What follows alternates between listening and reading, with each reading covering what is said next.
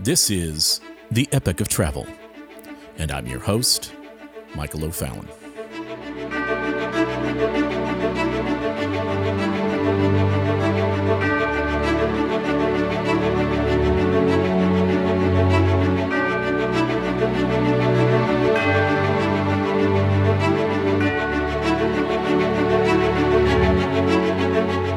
We are getting ready to begin our unexpected journey together.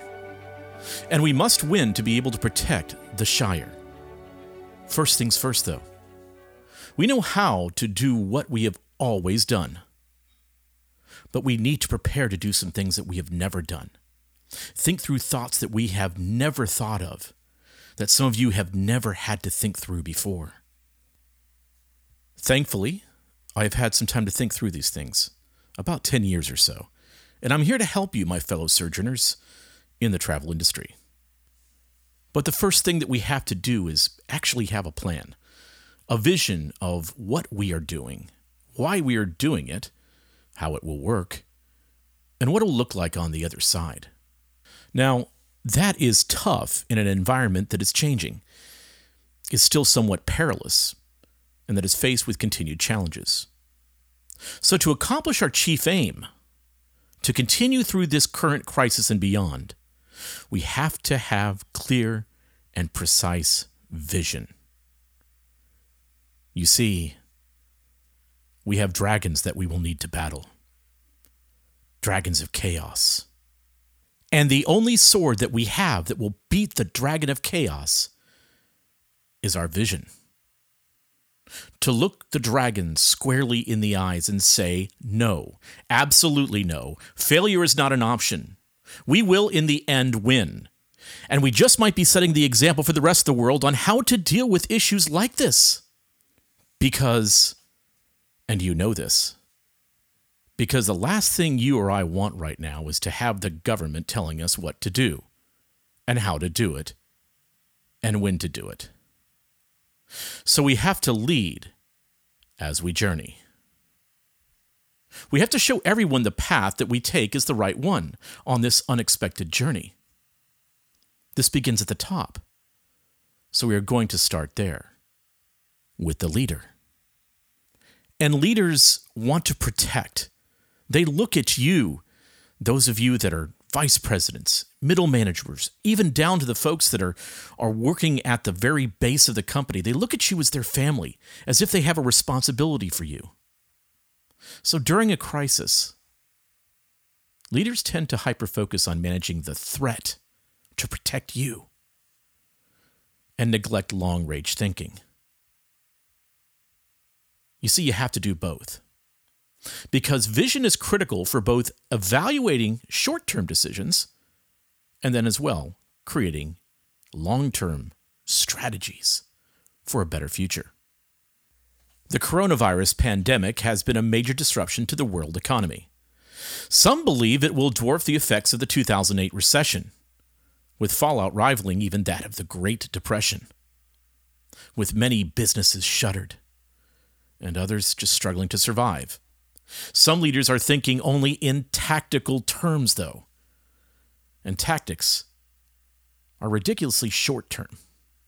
Tactics are the sort of thing that lead to PowerPoint presentations in the boardroom by people with ideas that never thought through, empathetically, on the reception of their brilliant little ideas by those that have to put them in motion and those that will be receiving them. They're only concerned with week-to-week survival, not long-term vision. But see, for this situation, we need the long view, the long strategy that continues to build momentum, safety, profitability, and as well, return the dream of travel to our guests. See, vision is critical for both evaluating short-term decisions and for creating a better future for all of us. Now, here's the key thing for you to remember. The ability to survive any crisis begins with a vision for what's possible. That's true no matter how great the crisis is. If the vision is compelling enough, people will apply their best thinking and efforts to figure it out, regardless of the obstacles and opposition. Now, you may remember the movie Apollo 13, based on the disastrous moon mission of the same name.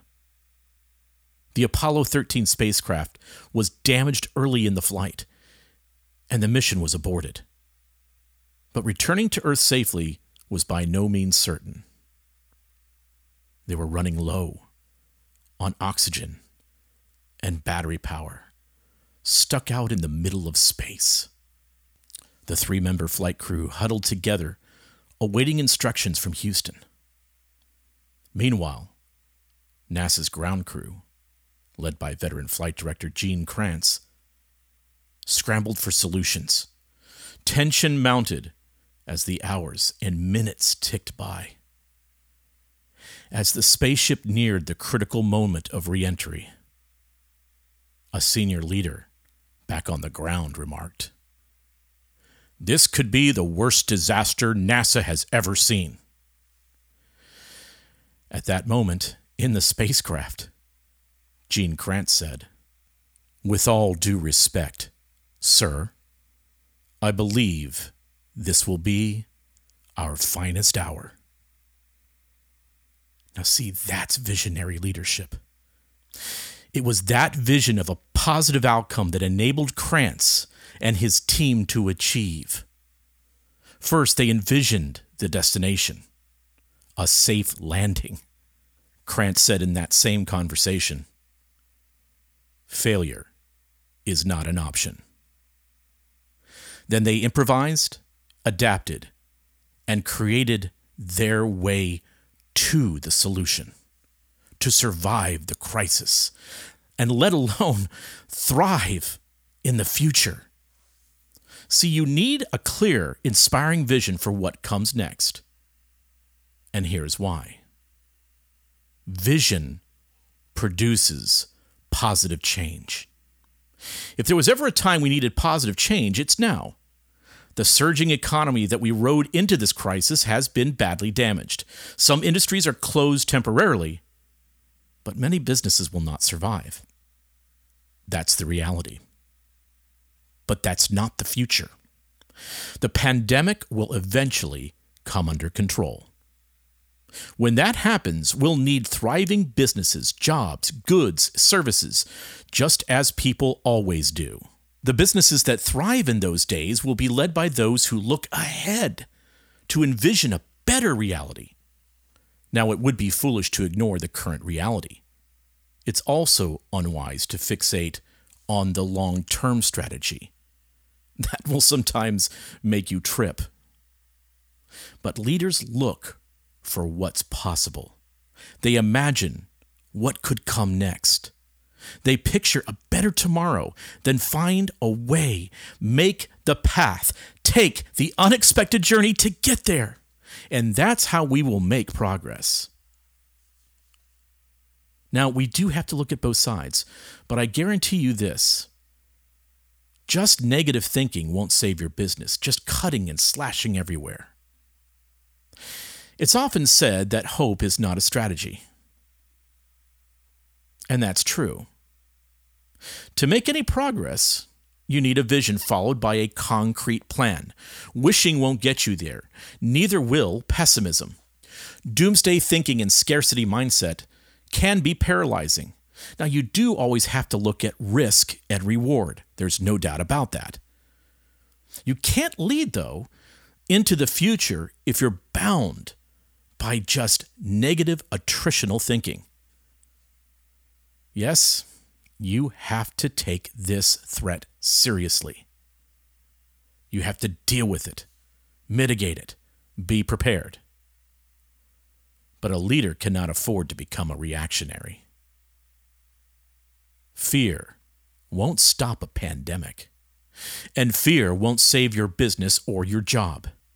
You need a vision, both personal and corporate, of what comes next. And understand this, people crave a visionary. They crave visionary leadership. When there is uncertainty, people look to a leader. That's true of nations, communities, and families. What do you think a flag is for? A flag is there to make sure that everyone's eyes are pointing at the same thing. A flag indicates a union of purpose. And if there's a union of purpose, then we are all predictable to one another because we know what everybody's up to. And that's the same as peace. So if you're only looking out for number one, only for your best interests, then you fragment that and you allow it to disappear. You criticize it out of existence. And then you have atomized the purpose and vision. And an atomized society is a violent chaos. It's not an anarchic utopia. It's an absolute catastrophe. That's why our vision has to be focused together, to be on the same page, to be moving together with a purpose and direction. Look, everyone wants a way out of this mess, and they'll follow the person who can identify it. Wherever you are leading right now, people are looking to you for direction, whether that be at your organization or with your family or even within yourself.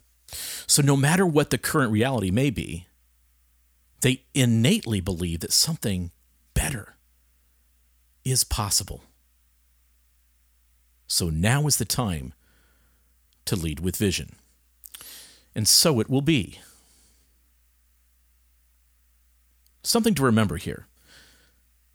The Apollo 13 capsule did indeed return to Earth safely with its crew intact.